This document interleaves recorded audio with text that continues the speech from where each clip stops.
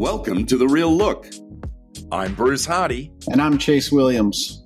I'm so excited to introduce this episode's Northern Lights guest, Rachel Harris, with Keller Williams Greater 360 in Poulsbo, Washington. Rachel is not just a self-proclaimed Bremerton lifer, she's a real estate lifer too. Her industry journey began in 2006 when she bought and flipped her first home. She was so in love with the process that she left her post as a fourth generation in the Puget Sound Naval Shipyard to pursue her real estate dream full-time in 2018. Since then, Rachel has been rocking it as an individual agent with Keller Williams Greater 360, closing 42 units last year with over $19 million in volume. Please enjoy this conversation with Rachel Harris. Well, g'day, Rachel. Welcome to The Real Look. Where does today's podcast find you? Well, thank you for having me. I'm here in Bremerton, Washington. We all have a life before real estate. So what was your journey? Oh, my goodness. Well, my journey starts, I would say, when I was about 21 years old, spending way too much time on HGTV, thinking that I could flip a house, which I could not. That kind of began my journey. My dad luckily bailed me out and saved me and tried to do a for sale by owner, which realized that that wasn't really going to be too feasible. I moved to North Carolina and I started working with a team out there, actually facilitating short sales, which I ended up having a team under me, but I was probably the main negotiator for the short sales. And then I moved home to Bremerton.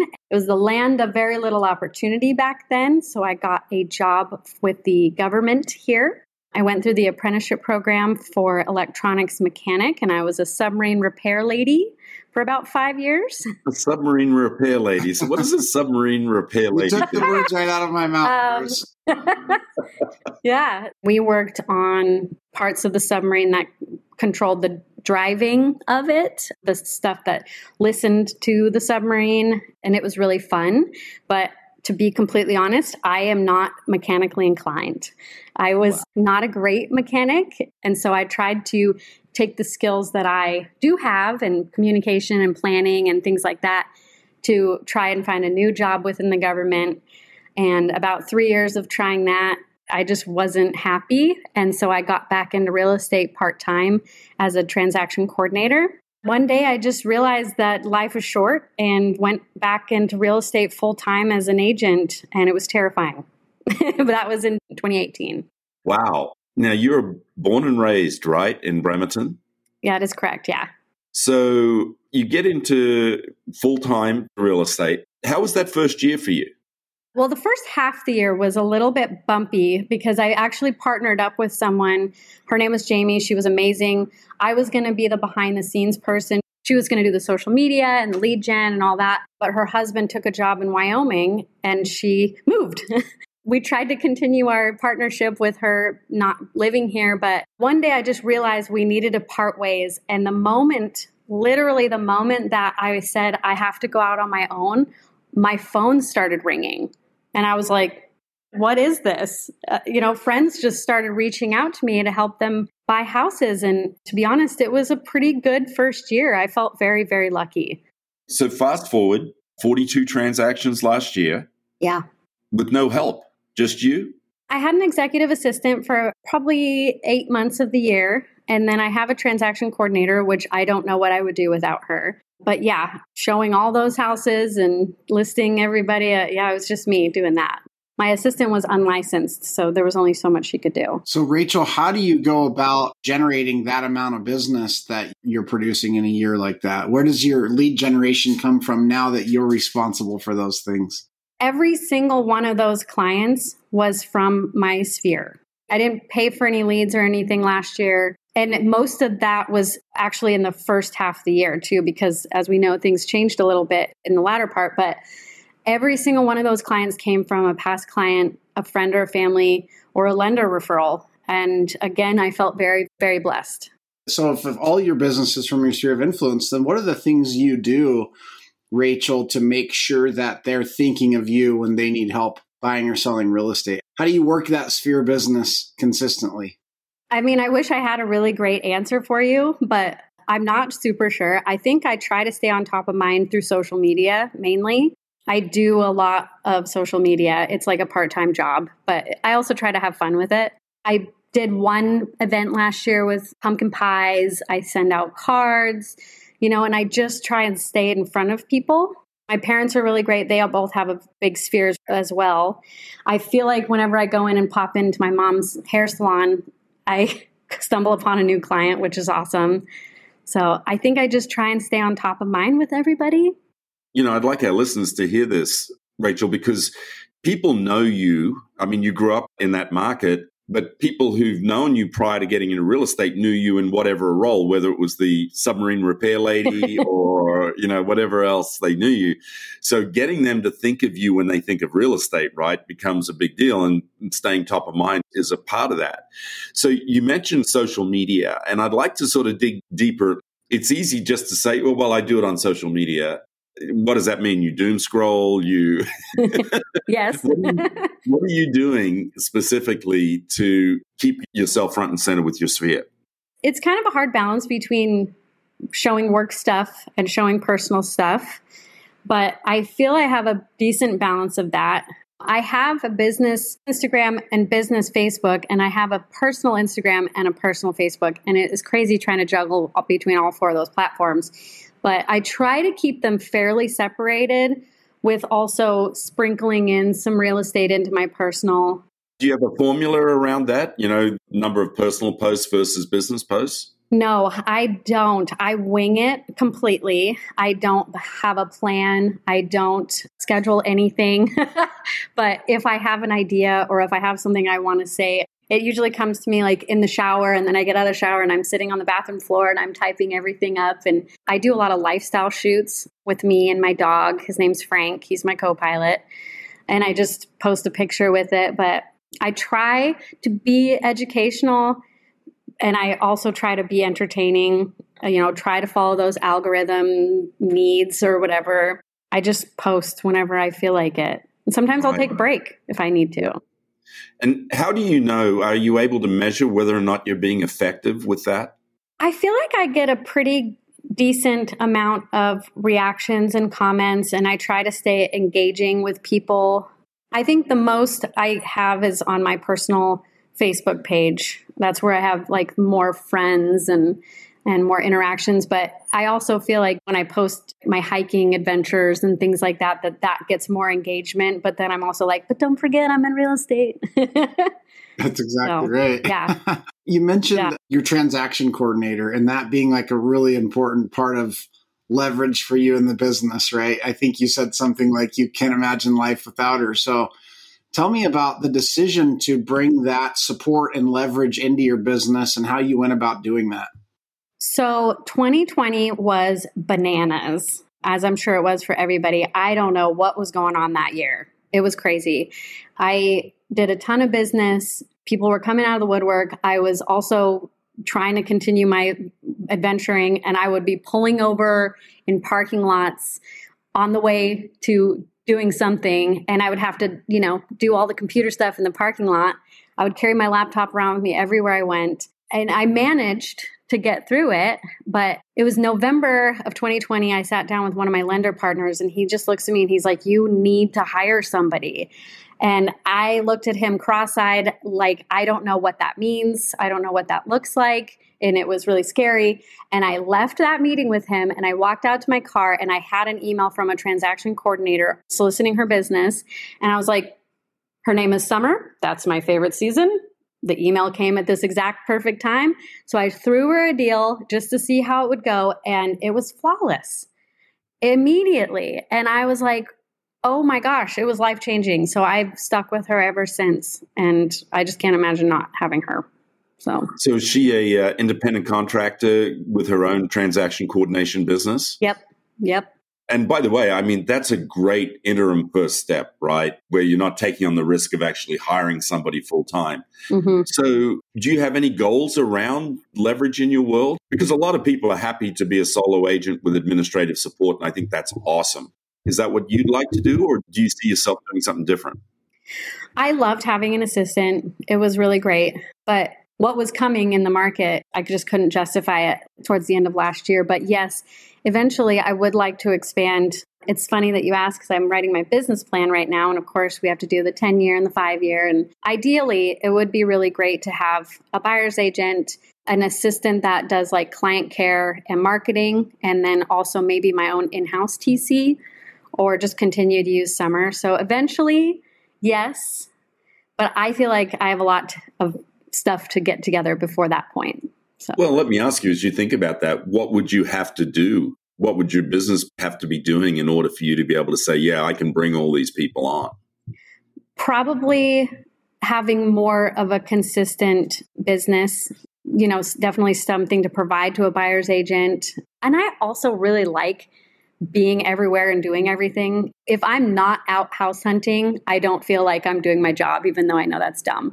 So having a more of a consistent business, having more of consistent systems, which is all something that I plan on working on this year. It's kind of a rebuilding year for me, if you will. And so probably, I'd say within the next 2 to 5 years, I'd like to be there. Hang tight. We'll be right back.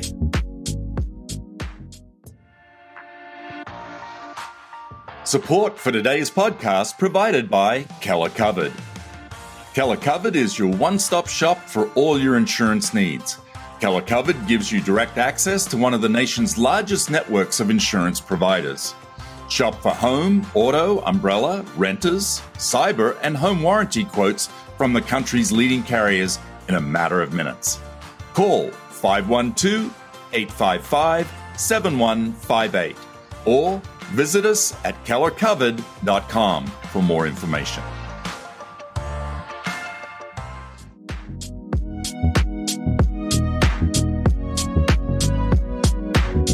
I'm curious because you mentioned what you experienced in the market in the back half of last year. You talk about this year kind of being a rebuilding year in your words. Like, tell us, what does that really mean to you? And then what specific things are you doing to rebuild and prepare for the future as you described it?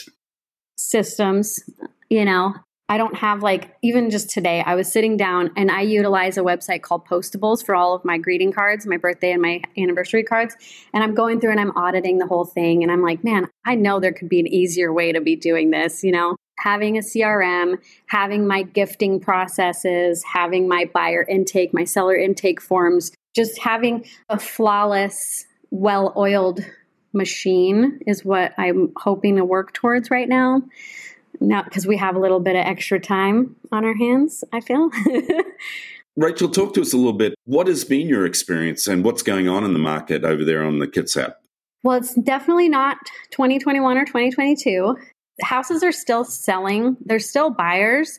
It's just a lot slower. I think people are being way more methodical with what they're buying, not just anything that they can really get under contract. So I feel like they're just not as motivated, I guess, which is fine. It's understandable because now you're paying twice as much as you were 2 years ago for the same house. So I feel like unless someone has a circumstance that they're in to buy or sell, then there's just not as much going on. Interesting. Yep. Yeah. And I think you're right. I think people it's not as much a motivation thing as much as, if I'm going to be spending this sort of money, I want what I want, right? I'm not just going to take whatever I can get. Yeah. Sense of urgency is what I was thinking. There you go. That way. Yeah. People aren't just buying a house that is falling down for $50,000 over anymore, which is great. I'm happy about that. What do those conversations sound like with the client, Rachel, when they're wanting to be more methodical and their sense of urgency looks a little different? Like, how as a professional are you coming alongside them in that particular case in this particular market? Well, it's funny. I'm closing on a house tomorrow that I have been with this buyer for a year and a half. And they told me in the beginning they want to look at as much as they can.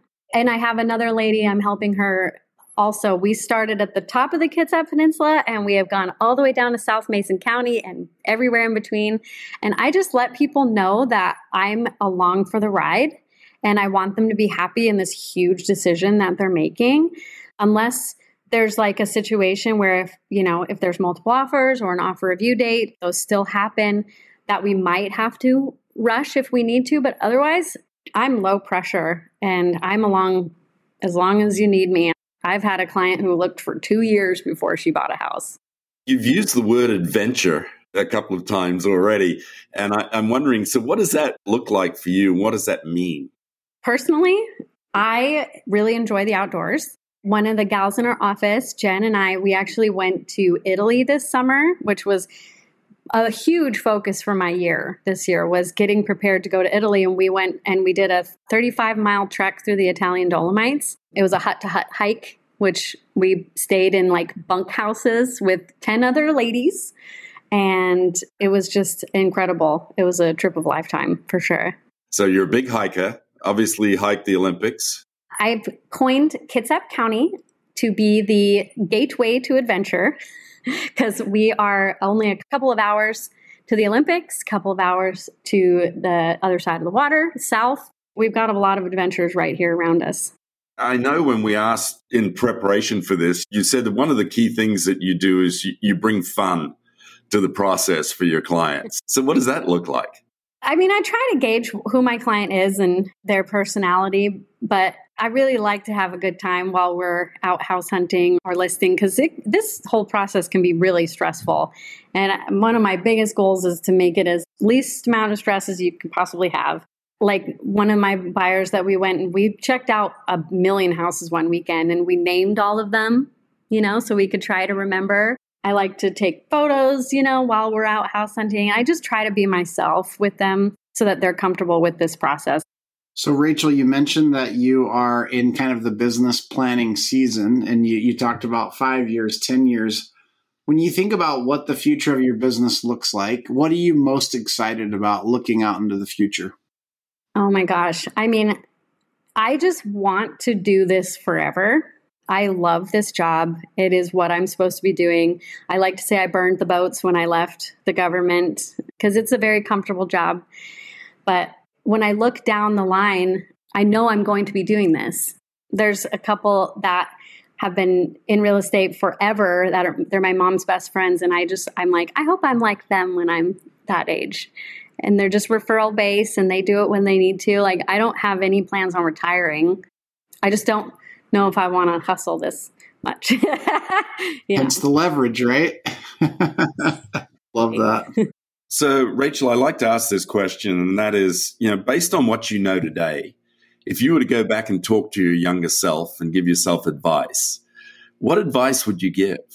If I could go back in time, when I moved home in 2010, I wish that I would have just gotten back into real estate when I got home. I tried in 2012, but there was way too much life going on and I was trying to do it part-time and you can't do this job part-time. And I was trying, but I wish I could have trusted myself enough to have just stayed in it here and built a business because I have no idea where I could be right now, 13 years later. Trust yourself. I love that. Yeah. I'll tell you, Rachel, this has been a treat for us. What a difference to come from a submarine repair lady to real estate, right? That's a big move. And by the way, I do mean to ask this. So you're fourth generation in the Naval Yard, is that right? Yep. That's how I got the job, was because my dad, he was a plank owner at Bangor Base. So they moved him over from PSNS, the shipyard, to Bangor when they first opened. But his dad and then his dad also worked at the shipyard. And if you're from Bremerton and you grow up here, you are like, I'm never going to work at the shipyard.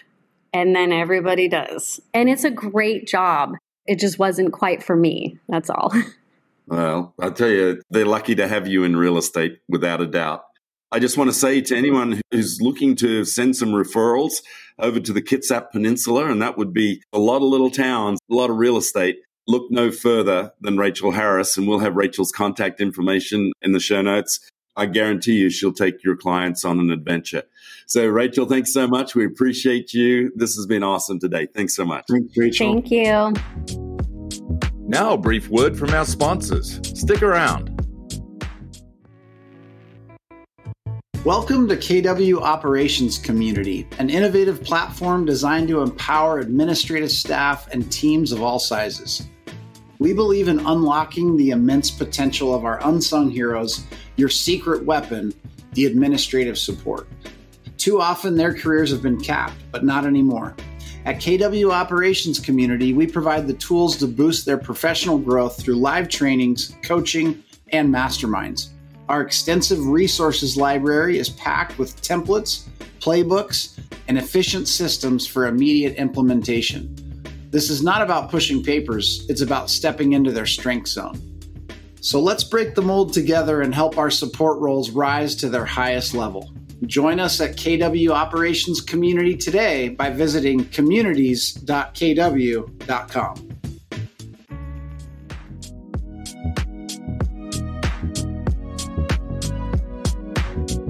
Gosh, Chase, Rachel's fun. What were some of your key takeaways from our conversation with her? Well, first of all, Bruce, I'm just going to go ahead and go on record right now and say that the chances of us ever interviewing another submarine repair lady turned real estate agent are close to zero. So that was a real treat. What a cool story, right? I think one of the things that stood out to me about the interview with Rachel is just how authentic she really is. And you can tell that shows up for her with her sphere of influence and being from the area, and even how she thinks about staying in touch with her database and through social media. It's easy to see that she is just her. And there's no doubt that she has a lot of deep relationships that she's nurturing in her sphere of influence, which is creating all of her business. Well, without a doubt. 42 transactions, nearly $20 million in production on her own, basically with a contracted transaction coordinator. She's working hard. There's no doubt about that. I can just picture her and her co-pilot, Frank, the dog, riding with her as she drives across, and it's beautiful territory over there. But I think the key here too is when all of your business is coming out of your database, one, you have to be doing a good job. Right. Otherwise, you don't continue to get those referrals. Right. It's providing that level of service that comes with it. And you can tell, she's committed to winning. When I say that, it came to me when she said, I'm an electrical mechanic and I'm not very mechanical. Right. What I thought about there was, oh, my gosh, you know what? Even if because I've said that often about myself, is I'm not mechanical. But if I really wanted to, I could probably do it at a sufficient enough level. Right. And you can tell she's very personable and she's in the right seat on the bus now as a realtor. Yeah, no doubt. I love that when she was talking about some of the changes that have happened in the marketplace and the level of urgency that buyers are having now, given the conditions versus, when things were pretty crazy back in 2020, 2021. That authenticity really shows back through when she talks about matching her urgency to the clients. Right. Now, some people call it not being pushy. Some people call it patient. There's lots of words you can attach to it. But ultimately, a great experience for the client is when the professional's urgency matches their urgency. And that can be different for every client. It can be different given market conditions. And that's part of delivering that high level of service that you described, right? That really showed through when she was describing how she's coming alongside of folks in the current marketplace versus how maybe it was a little different when things were bananas, the word she used back in 2020 as an example. And I think that what's important to hear there too, Chase, is that, we've been in this long protracted period of things being sort of bananas, when I'm sure some people listen, well, she'd been working with this client that she's closing on tomorrow for a year and a half. And yet that's the buyer's time frame, right, in order to find it. And oh, by the way, that's the market. And you have to adapt yourself to that market. So what that means is, okay, you're not going to be showing people two houses and writing whatever they can get their hands on. Instead, now they're going to be looking for something that they really like and they really want. And you just have to be aware of that, right? You're not going to be able to just slam people into a home. So you need to have enough people in your pipeline to go make that work for you financially. Yep, that's exactly right. And I just love, Bruce, when we asked her about, what she was excited about in the future.